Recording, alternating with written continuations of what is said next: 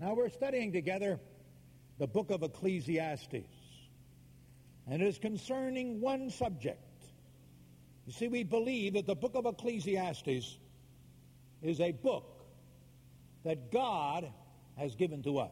It's not the natural wisdom of man. It's the Word of God for us concerning life today. This book is not to show somebody how to go to heaven or the experience of eternal life. It's telling us how to live our lives walking under the sun with Jesus Christ. That's what this book is all about. Now, last week in our study, we began the portion of the second message of the book, which has to do with God's sovereign control of life under the sun. And we saw, first of all, last week, that God is in control of life under the sun. We saw, first of all, that He controls His life. He works all things according to the counsel of His own will, and has appointed times and seasons for our lives on this earth. We then notice that He gave man his life under the sun. That is, He gave us a task. You remember the question. The question in verse 9, will you look at it, please?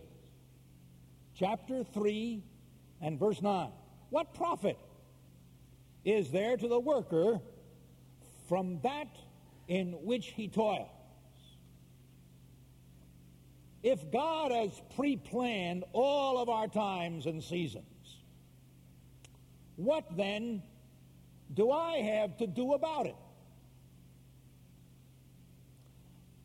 Actually, since He's got it all planned out, He's going to work it all out, why, I might just as well follow my own chemistry, do my own thing, get my own kicks, and let His great plan roll on. We saw something else. He answers that question beginning with verse 10. And He says to us in verse 10, if you look at it, I have seen the task which God has given the sons of men with which to occupy themselves. Certainly, God is in control and has planned our times and our seasons. But you know, we're not in the hands of blind fate, the cold calculations of scientific determinism even. We're in the hands of God, who in His great omniscience knows everything.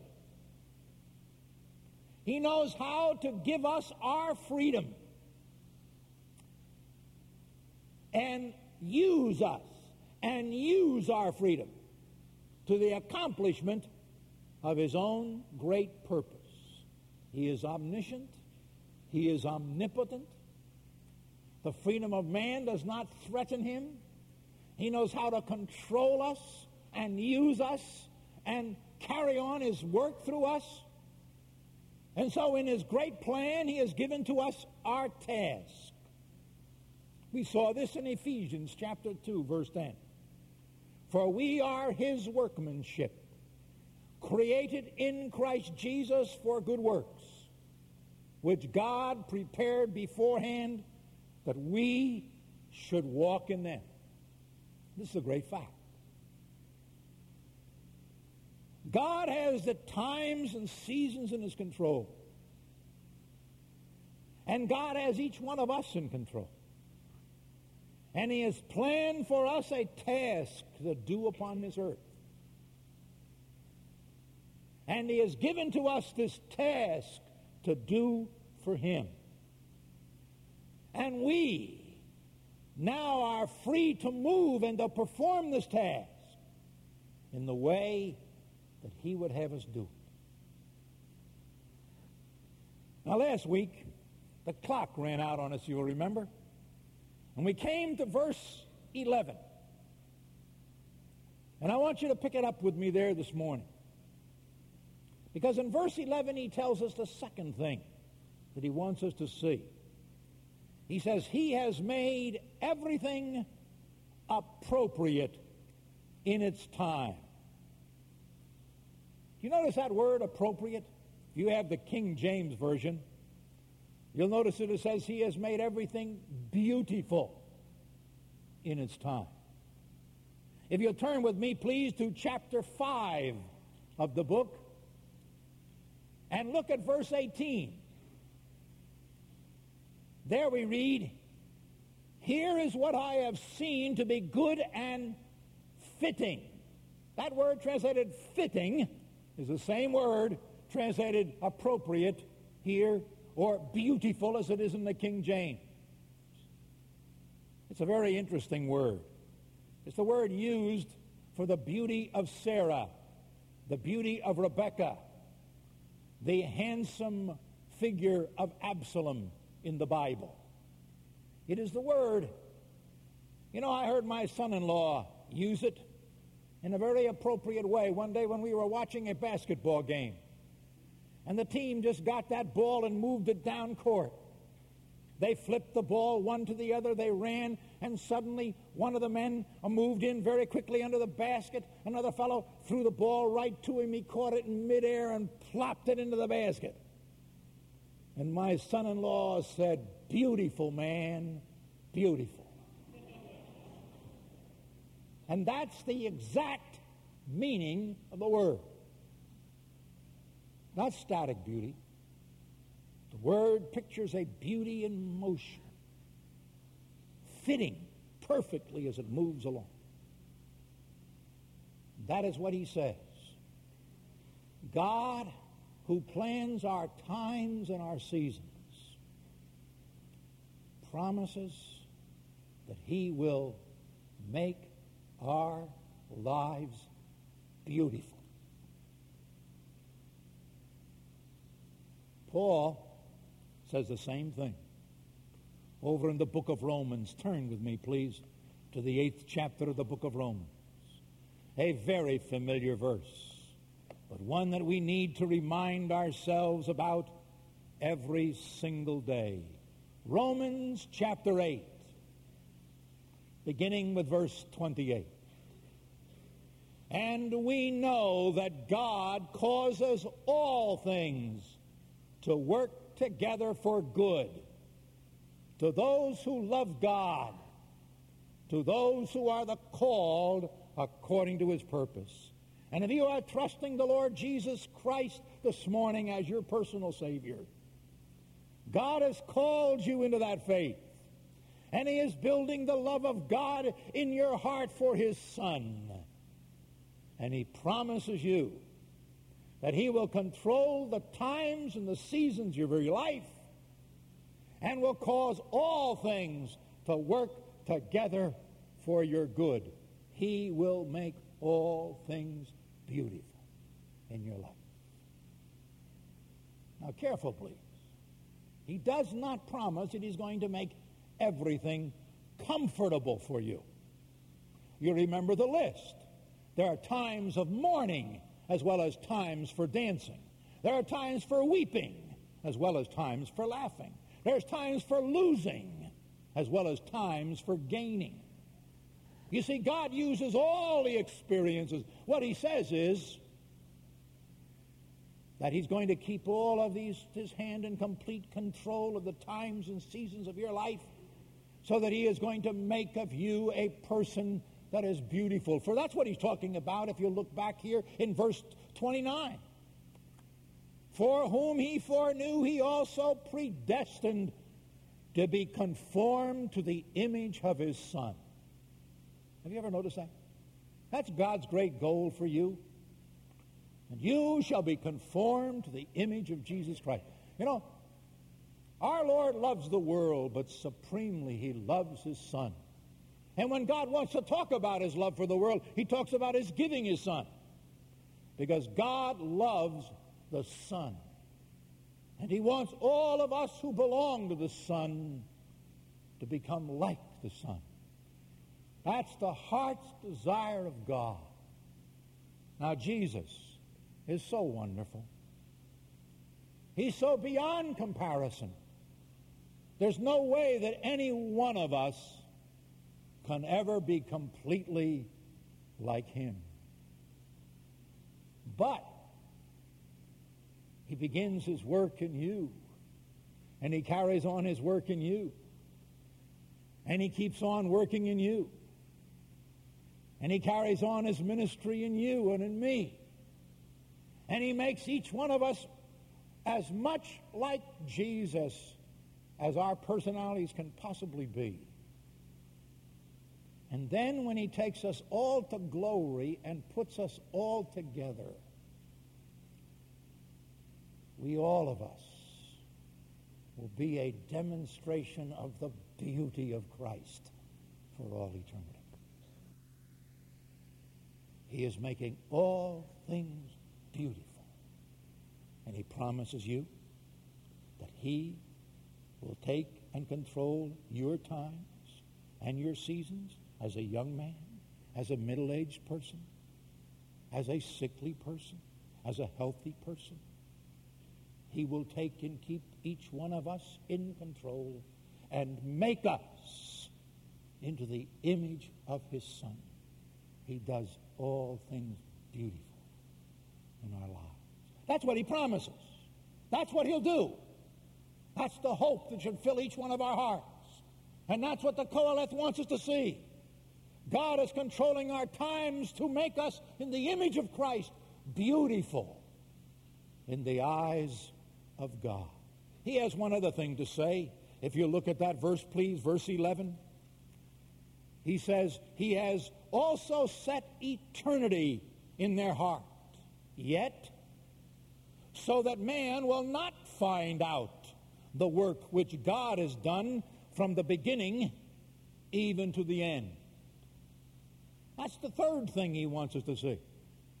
He has put eternity in our hearts.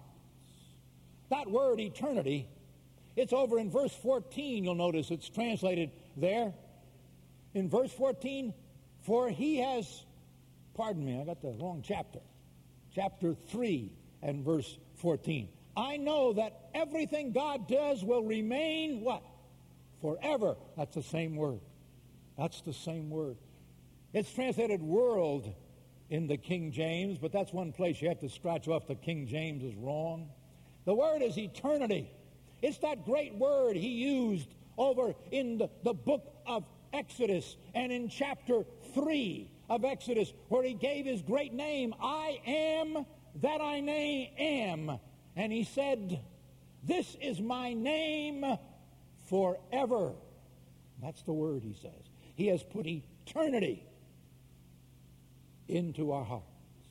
You see, man is the only being on earth that God has created that has a concept of immortality. Wherever man is found, you find him with the sense of eternity, the sense that death is not going to end at all, that he's going on to live. He doesn't know how or what or where or why, but he has that sense of eternity within him. In his physical structure, in his bodily functions, in his susceptibility to disease, man resembles the animal. But he is distinct because he thinks about eternity. That's the way man is.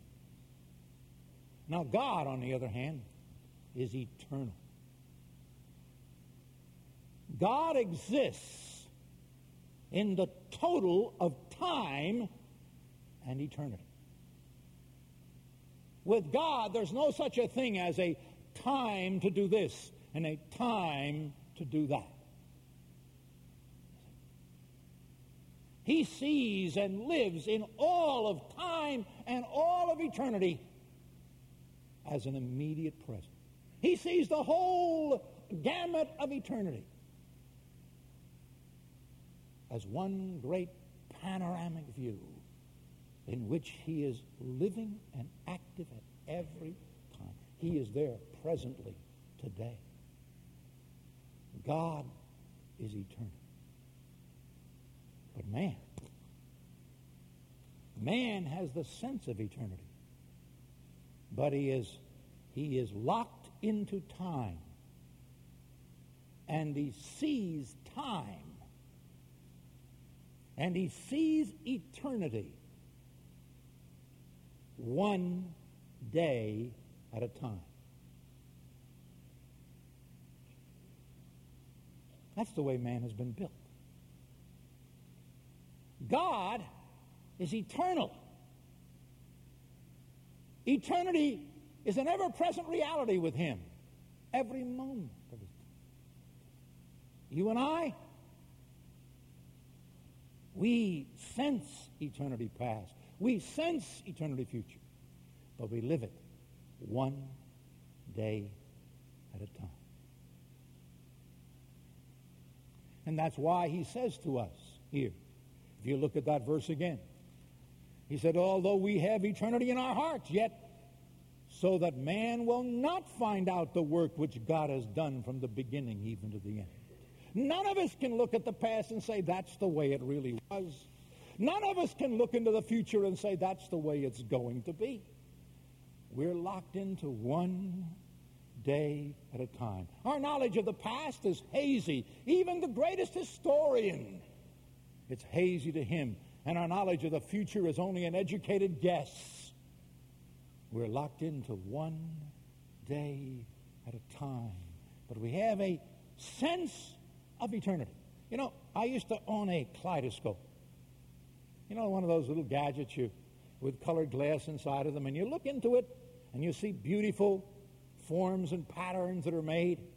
And you turn the kaleidoscope and flip, a new pattern comes on. You turn it again and flip, a new pattern comes on. My kaleidoscope got bumped one day. And when I would turn it, I'd get a beautiful pattern. I'd turn it again, I'd get a mucky pattern. I'd turn it, and then for some reason, nobody knows, it came back to a different beautiful pattern. But no matter how many times I turned that kaleidoscope, I could never turn it into a fashion where all of its beautiful shapes would appear at one time.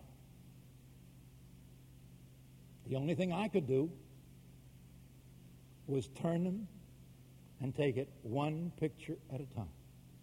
God, in his infinite greatness, could see all of the pictures at one time. He is eternal. But I'm locked into time, and all I can see is the picture of one day at a time. That's what God wants us to see. He has given us this sense of eternity, but he has given us this task that we're to do one day at a time. Is life profitable? That's the question he asks. The answer, you can't see it now. Now you see some beauty. Now you see some muckiness. Now you experience that which is pleasant. Then you experience that which is unpleasant. And thus life goes one day at a time. But God sees it all. And he who sees it all gives you and gives me this blessed assurance that when all the turning is done, it's going to be beautiful.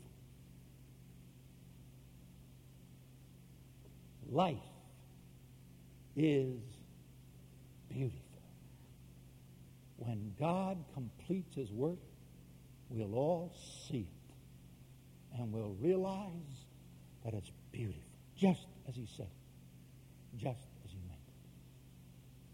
And then he moves on And in verse 12, if you look at it there, he points out to us,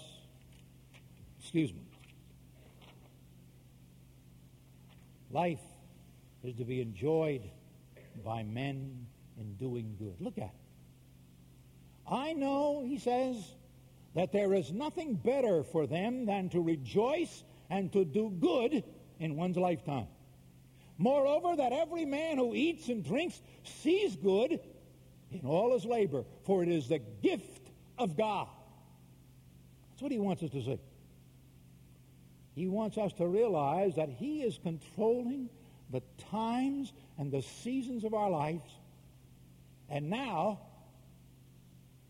he says, what I want you to do is I want you to rejoice in this life and to go on doing the good that I gave you to do. What does that mean? Well, let's use an example. Here's a man.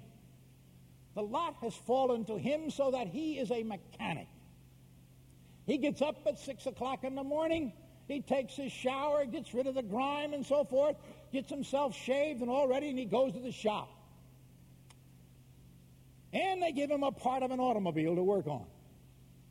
And he works on that and repairs it.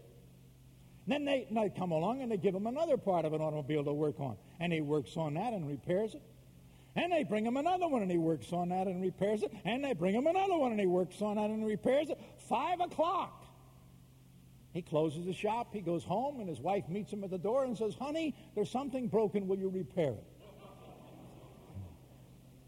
See? He goes back to the shop the next morning and they give him another part to repair, and another part to repair, and another part to repair, and another part to repair. And you say, life's beautiful?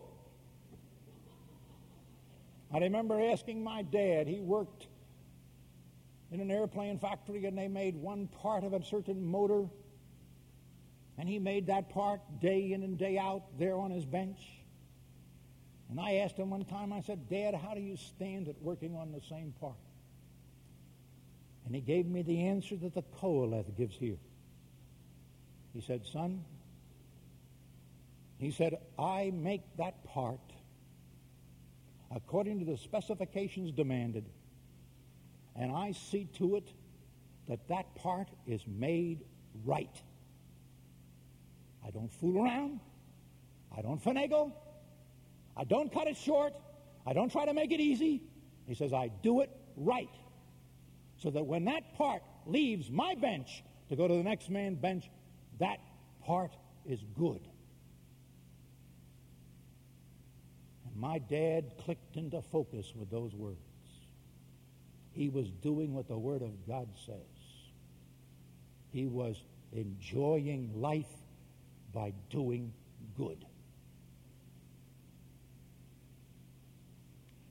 Now, you can shortchange all you want. You know, you are the mechanic. You don't have to make that part real good. Who's going to find it out until the guy gets 50 miles down the road? You can finagle it if you want.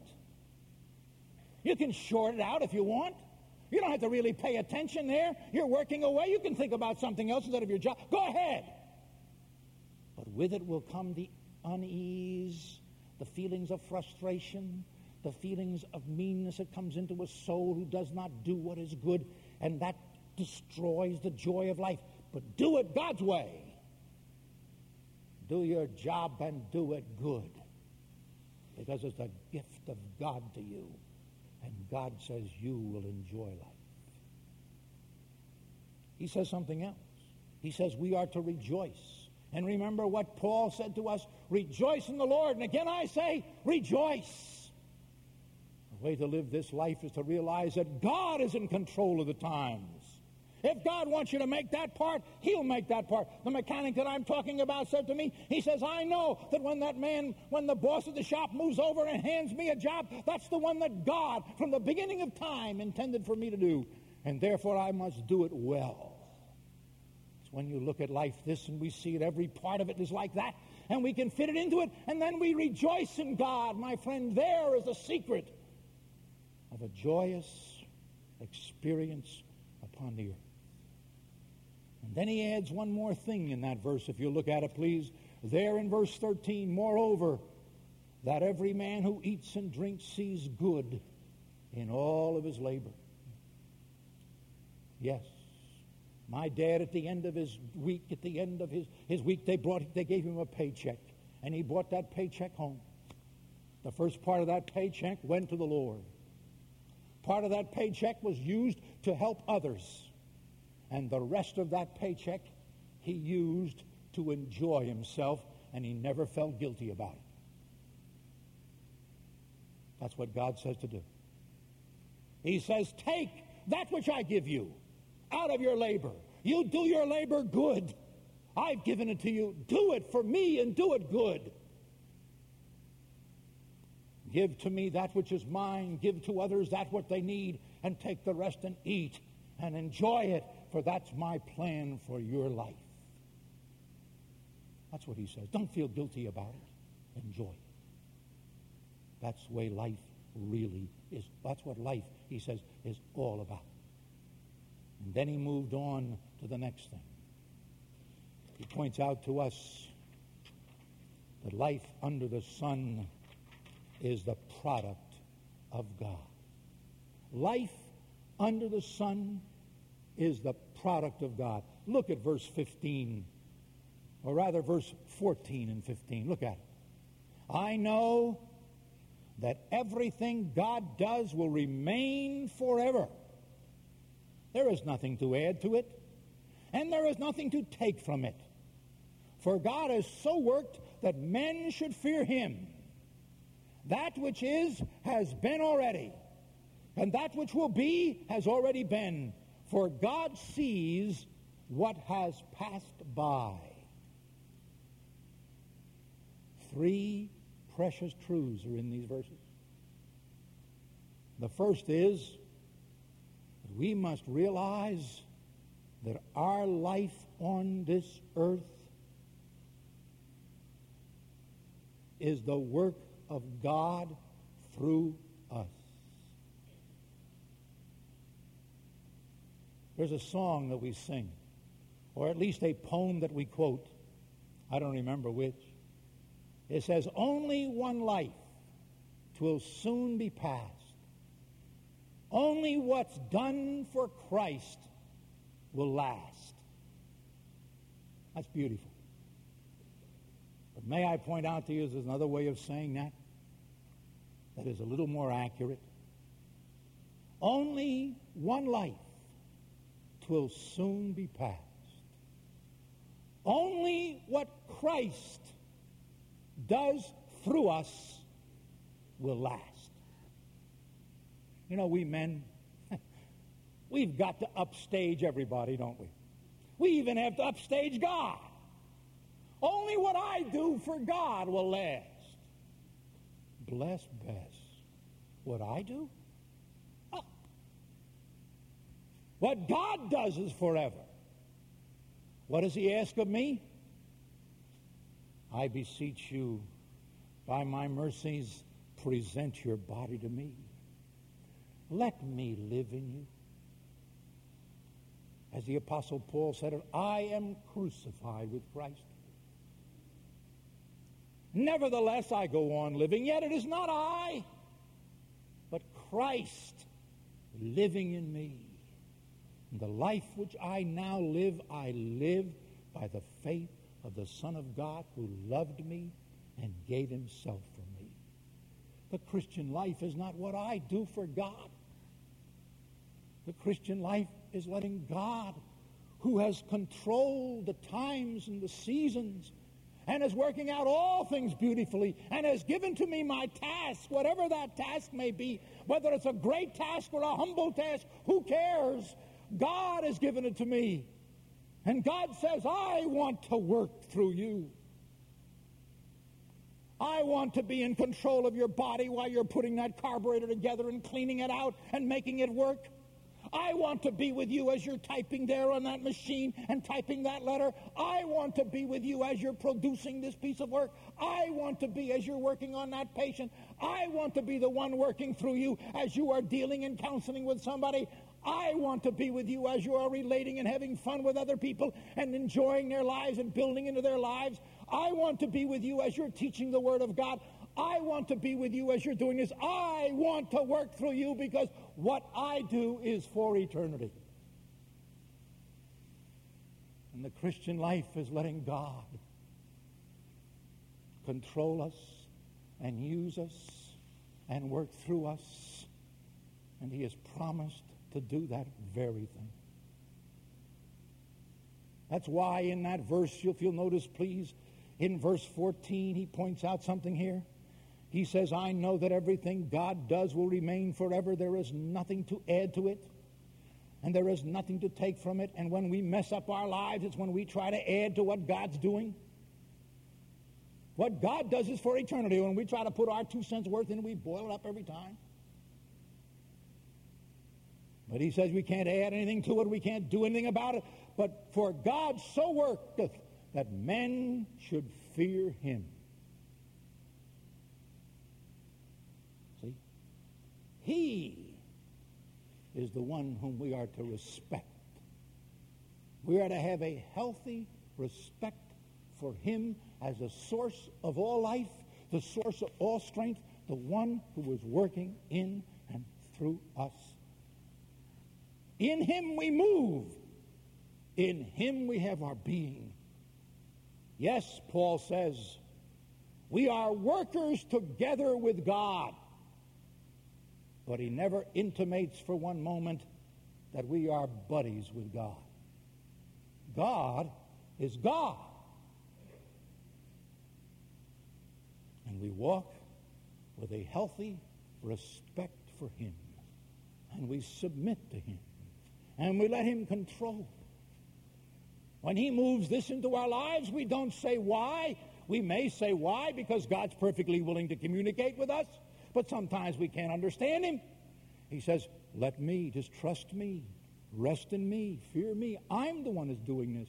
Put your confidence in me. Walk by faith in me. And then he gives us that final thing. When you look at it in that verse, it's difficult to understand. For it says there in verse 15, that which is has been already, and that which will be has already been. For God seeks what has passed by. Those last few words in that verse are very difficult to understand. God seeks what has passed by. What does it mean?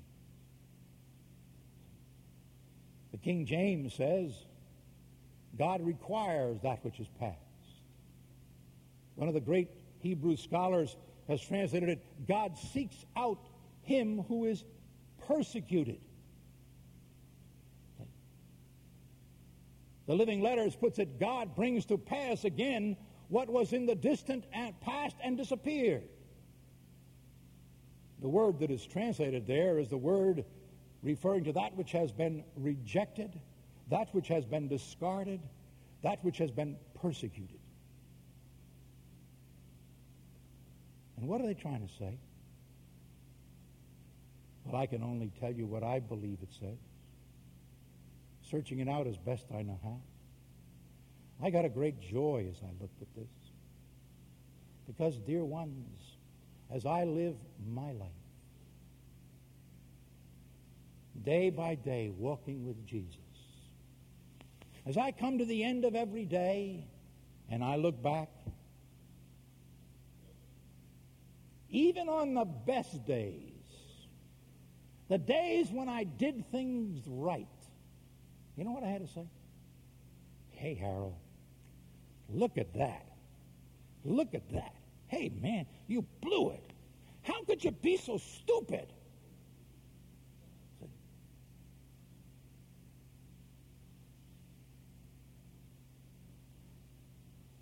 And God is looking at me. And he is saying, Harold, I control your times and your seasons.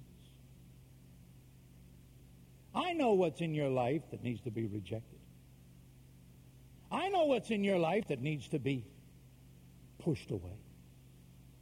Through the blood of Jesus Christ, I will cleanse you.